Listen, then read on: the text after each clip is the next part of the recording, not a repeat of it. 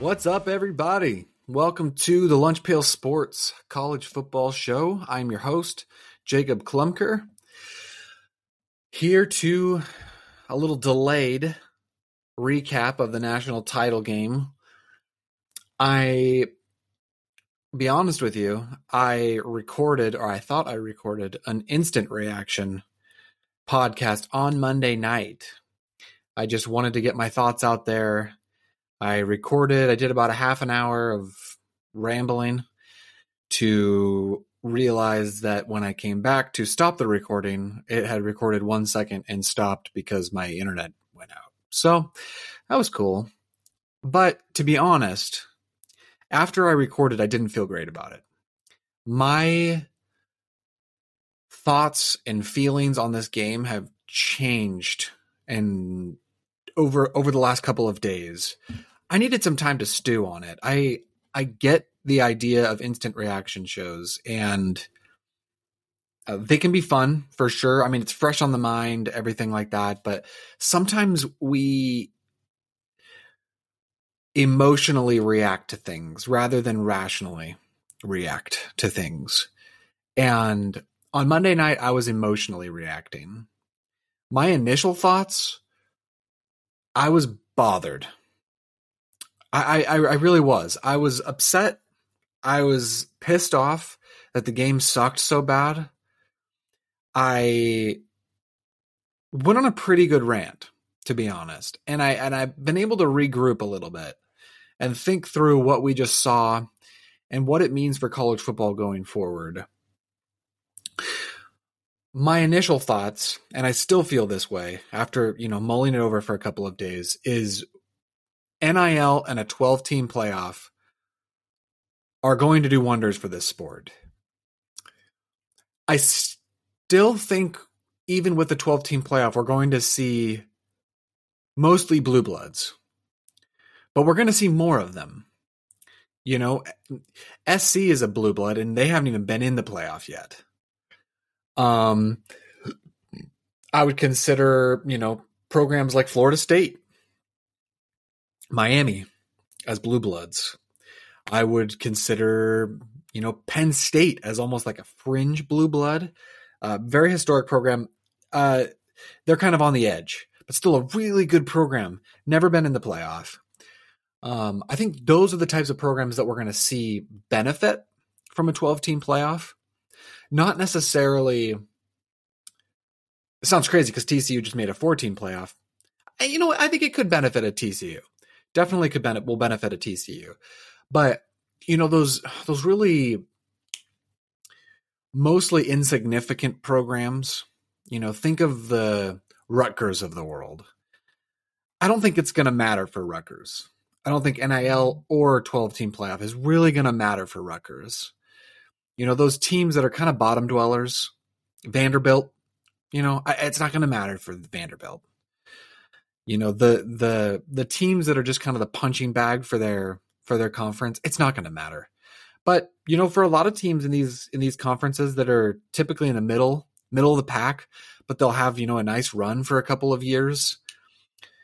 Like Washington State has had a couple of nice teams. Maybe they sneak into the playoff one year. Utah has been right there. But they have, one or two losses that kind of disqualify them from the playoff. They're going to get in a couple of these years. Oregon has disqualified themselves a couple of times. I don't know, Wisconsin. Wisconsin's been right there. They've had some really good teams, but they just haven't made it because there's only 4. And when there's only 4, if you have more than one loss, you're kind of out. So, but I think it's a 12-team playoff is going to do more than just get more teams in. I think it's going to create more parity in the game. And we need more parity. We need it stat. And we kind of saw that on Monday night. No one outside of Georgia wanted to watch that game on Monday night.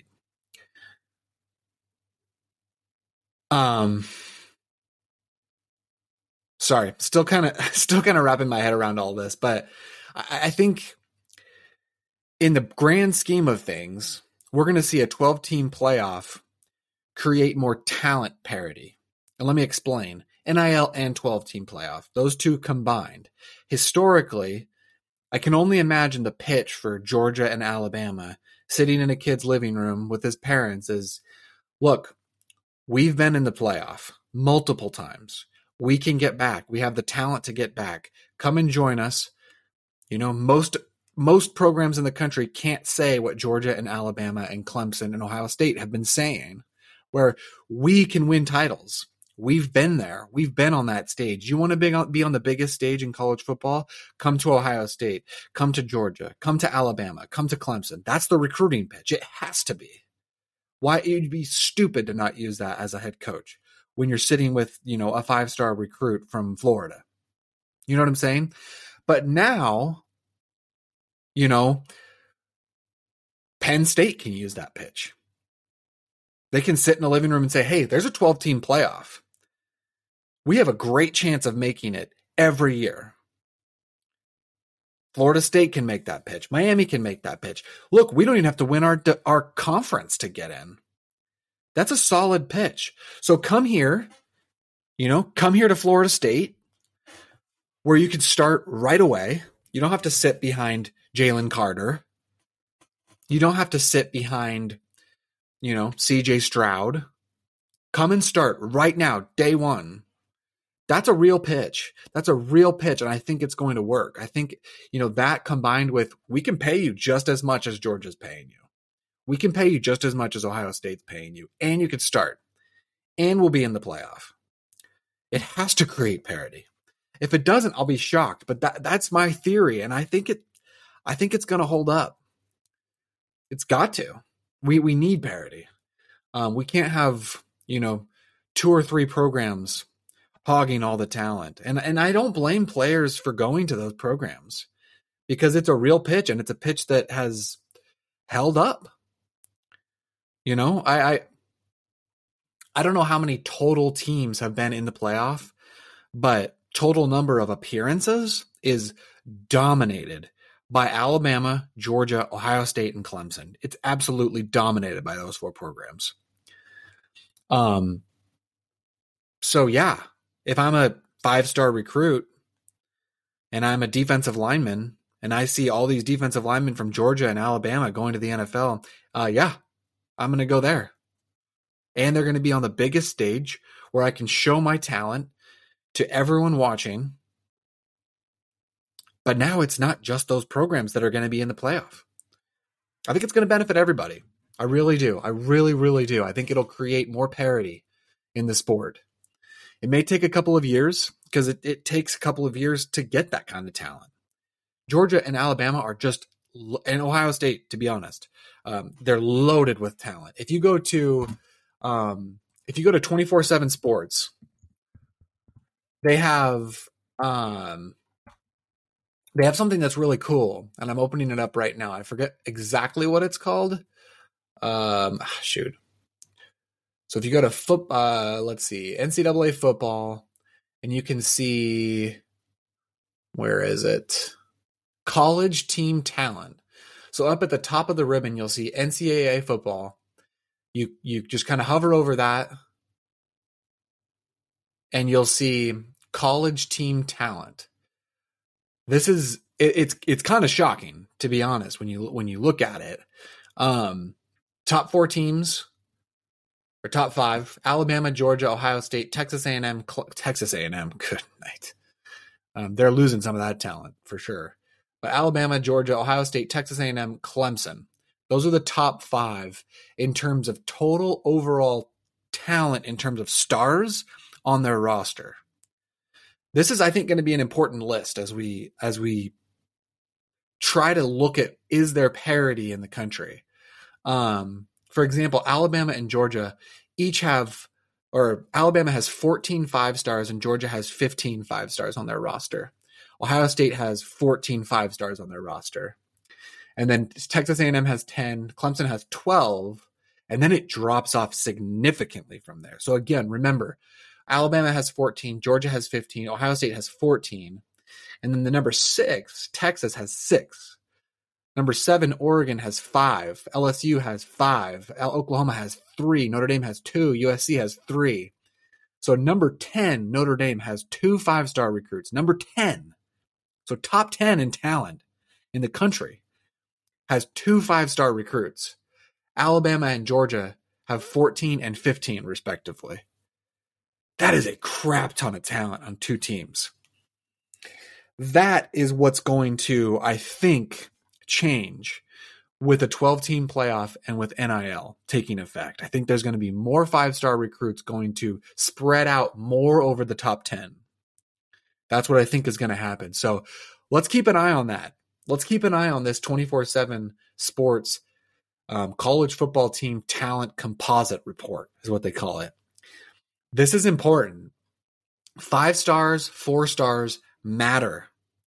They matter. That's why Georgia pushed TCU around. On this list, okay, Georgia's number 2. TCU on this list is number 32. 1 5-star on TCU's roster compared to 14 for Georgia. That's why Georgia dominated TCU. That's why. That and something I'll get to here in just a second. But yeah, this is why TCU finally got exposed. It's just inferior talent.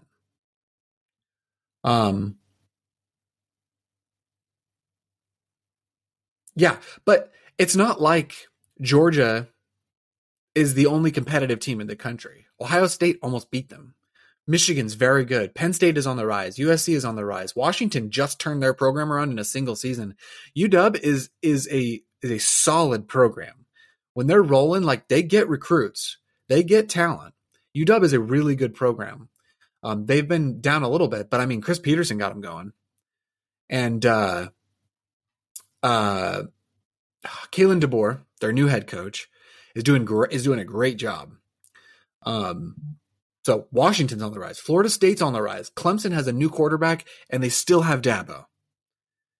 I know some people are putting Clemson away. I don't know. As long as Dabo's around, I'm not going to count out Clemson. I think Dabo is awesome. I think he's a fantastic head coach. Miami is amassing a ton of talent. They were horrible this year, but man, they are getting talent. They're getting a lot of talent. Texas is amassing a ton of talent. Wisconsin and Nebraska just made 2 big-time hires in Luke Fickell and Matt Rule. And I mean, I haven't even mentioned the South. And you know what? Is it really so bad if the South dominates? Let me explain. No one can control the fact that a majority of the elite talent in the country is in the South. If the majority of the elite talent was in the North, the Big Ten would be dominating. Okay? Where is the talent and where do they want to go to school? If most of the talent is in the South, yeah, the SEC is going to get a lot of talent. It's not, and this is nothing against SEC programs, but it's not that SEC programs are just superior in every aspect. It's that that's where a lot of the talent is. It's in the South. It's in Florida. It's in Texas. That's where a lot of talent is. Georgia, Atlanta, there's a ton of talent. There's so much talent in the South. A lot of the big hogs that make up Georgia's roster, they're in the South. That's where they get them. To me, it's not so much as the SEC dominating. That doesn't necessarily bother me. As someone who grew up as a Pac-12 fan, yeah, I'd love to see the Pac-12 do better. And they did. They had a great year this year. Not necessarily in terms of the playoff, but they had a great year. A lot of good programs. I just want to see more teams. If it means a few more SEC teams, whatever. LSU's on the rise. Tennessee is really good. South Carolina's getting better. We're seeing a lot of potential here. And if NIL money can get spread out, there's a lot of schools with a lot of money. I'll tell you that right now. There's a lot of schools with a lot of money. It's not just Georgia. It's not just Alabama. There are a lot of schools that have more money than Alabama. I guarantee you that. Yeah, as long as it's not the same team every year, who cares? Even if the SEC wins the next 5 national titles, if it's, Alabama, Georgia, LSU, Tennessee, South Carolina, whatever, we're getting different teams. It's not just one team dominating. Ideally, would I like to see the Big Ten get one? Yeah. Would I like to see the Pac-12 get one? Yeah. Would I like to see the ACC and the Big 12 get one? Of course. But I just don't want to see one team winning every single time. That's a problem. That's what happened in the NFL for a long time, and people got real tired of the Patriots. Real tired of the Patriots. We've all gotten real tired of Alabama. Which, by the way, as long as Nick Saban's there, I just told you the amount of talent that Alabama has. Technically, in terms of 5 stars, 4 stars, or in terms of just overall talent, Alabama still has more talent on their roster in 2022 than Georgia. We'll see what they do next year without Bryce Young, but that's another conversation. That's a conversation for another day. And let me add just a little caveat. There are plenty of teams in the country. Plenty of teams in the country with talent. I just told you just now that in terms of overall talent, Texas is number 6. And Texas is not the 6th best team in the country. Talent is important. Yes, Texas A&M has the 4th most. Texas A&M was disgustingly bad this year. Talent is not everything. Coaching matters. Absolutely. Coaching matters. Yes, Georgia has a ton of talent, but they have the right talent. It's bringing in not just 5 stars, but bringing in the right 5 stars. Jalen Carter, I don't know what he was out of high school, but he should have been a 5-star. He's incredible. He's a monster, and he could go number 1 overall. We'll see who gets the number 1 pick. But Jalen Carter is incredible. Georgia has the right talent. They have talent up front. They have talent on their defensive line, their offensive line. They punch you in the mouth, and they do it all night long. It's really hard to stick with Georgia for 4 quarters. It's really hard to stick with them for 2 quarters. That's TCU. Georgia's success begins and ends with their talent, and more specifically, their ability to develop talent up front. I've seen, as an SC fan, I've seen them bring in loads of talent to their roster. Go look at recruiting classes. SC has actually brought in some decent talent. They've had, I think 2021 was horrible, but 2022, with the transfer portal, Lincoln had a great class. 2020, they had a really good class. I think 2019, they had a pretty good class. They've had talent come in, but Clay Helton and his staff was just unable to develop it. And that's what Kirby Smart is becoming a master of, and what Nick Saban is a master of.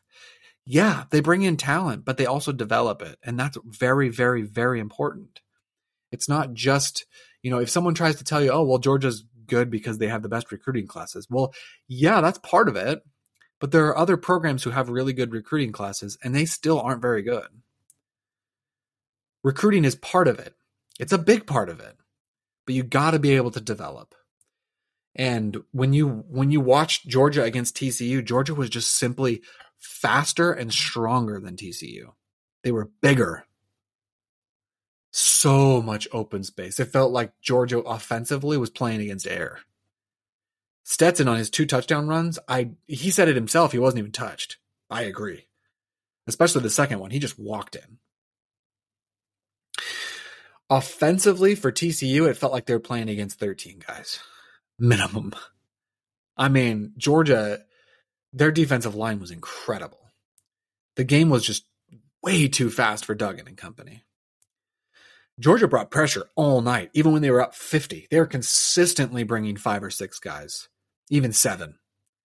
They were saying, we're going to bring everybody. We're going to play man on man on your receivers. Try and get it to them. And Duggan couldn't. He didn't have time. There wasn't time for receivers to even run their routes. It was crazy. It was like, I brought up David and Goliath in my preview. It was as if David went to fight Goliath and didn't have his sling and rocks. I was just like, Goliath, I'm going to fist fight you. Would not have gone over well for David.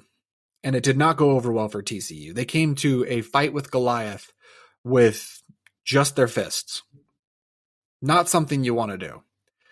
A fist fight with Georgia is, unless you're also Goliath, like Ohio State, it's just not going to go over well.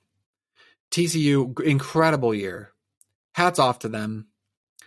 A lot of things went their way this year. I'm not trying to take away from their season, but eventually, all year I was saying they're going to get exposed. They're going to get exposed. Someone's going to expose them.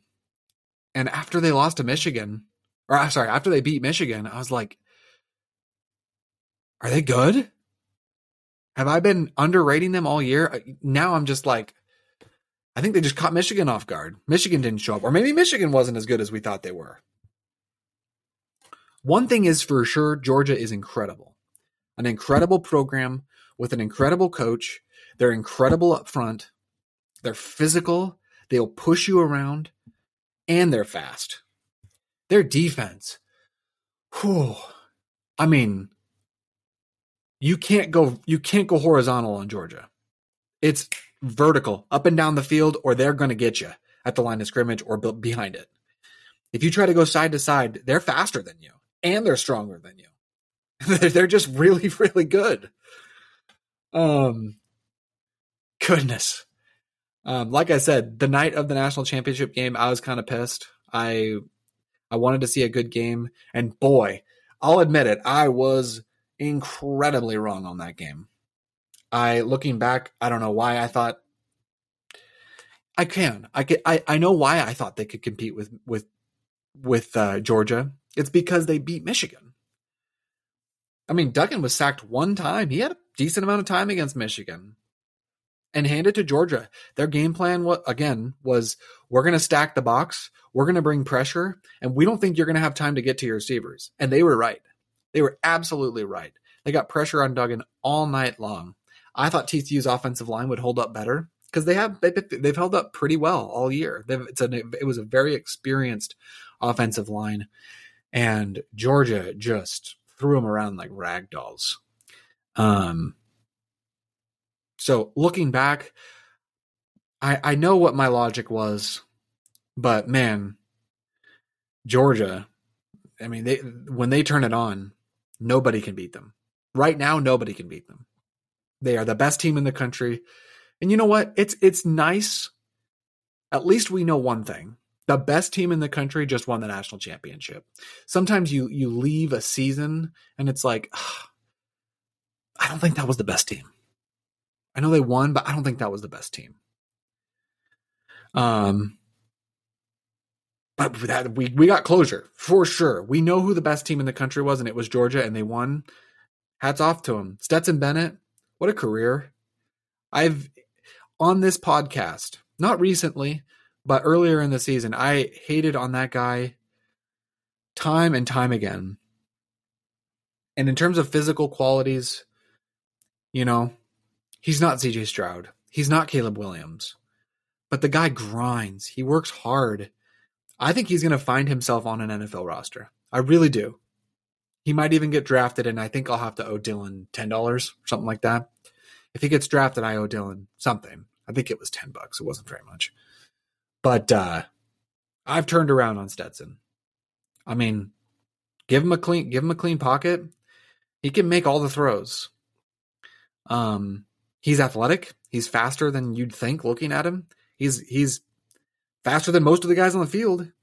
He outran a lot of guys on Monday night, and he's done it repeatedly. 2 national titles, one of the most, if not the most, compelling story in the history of college football. Stetson Bennett. Everyone wrote him off time after time after time. He just didn't give a crap. He just kept coming back and playing good football. And he just kept getting better and better and better. That's a good recipe for being successful in the NFL. Look, I don't know if he's going to be a starter. I don't know. Who knows? Who knows anymore? But I think he's going to be on a roster. And, I think he could easily be a backup in the NFL. Easily be a backup in the NFL. I think he's better than a lot of backups already in the NFL. So, hats off to him. A guy who deserves everything that he's gotten.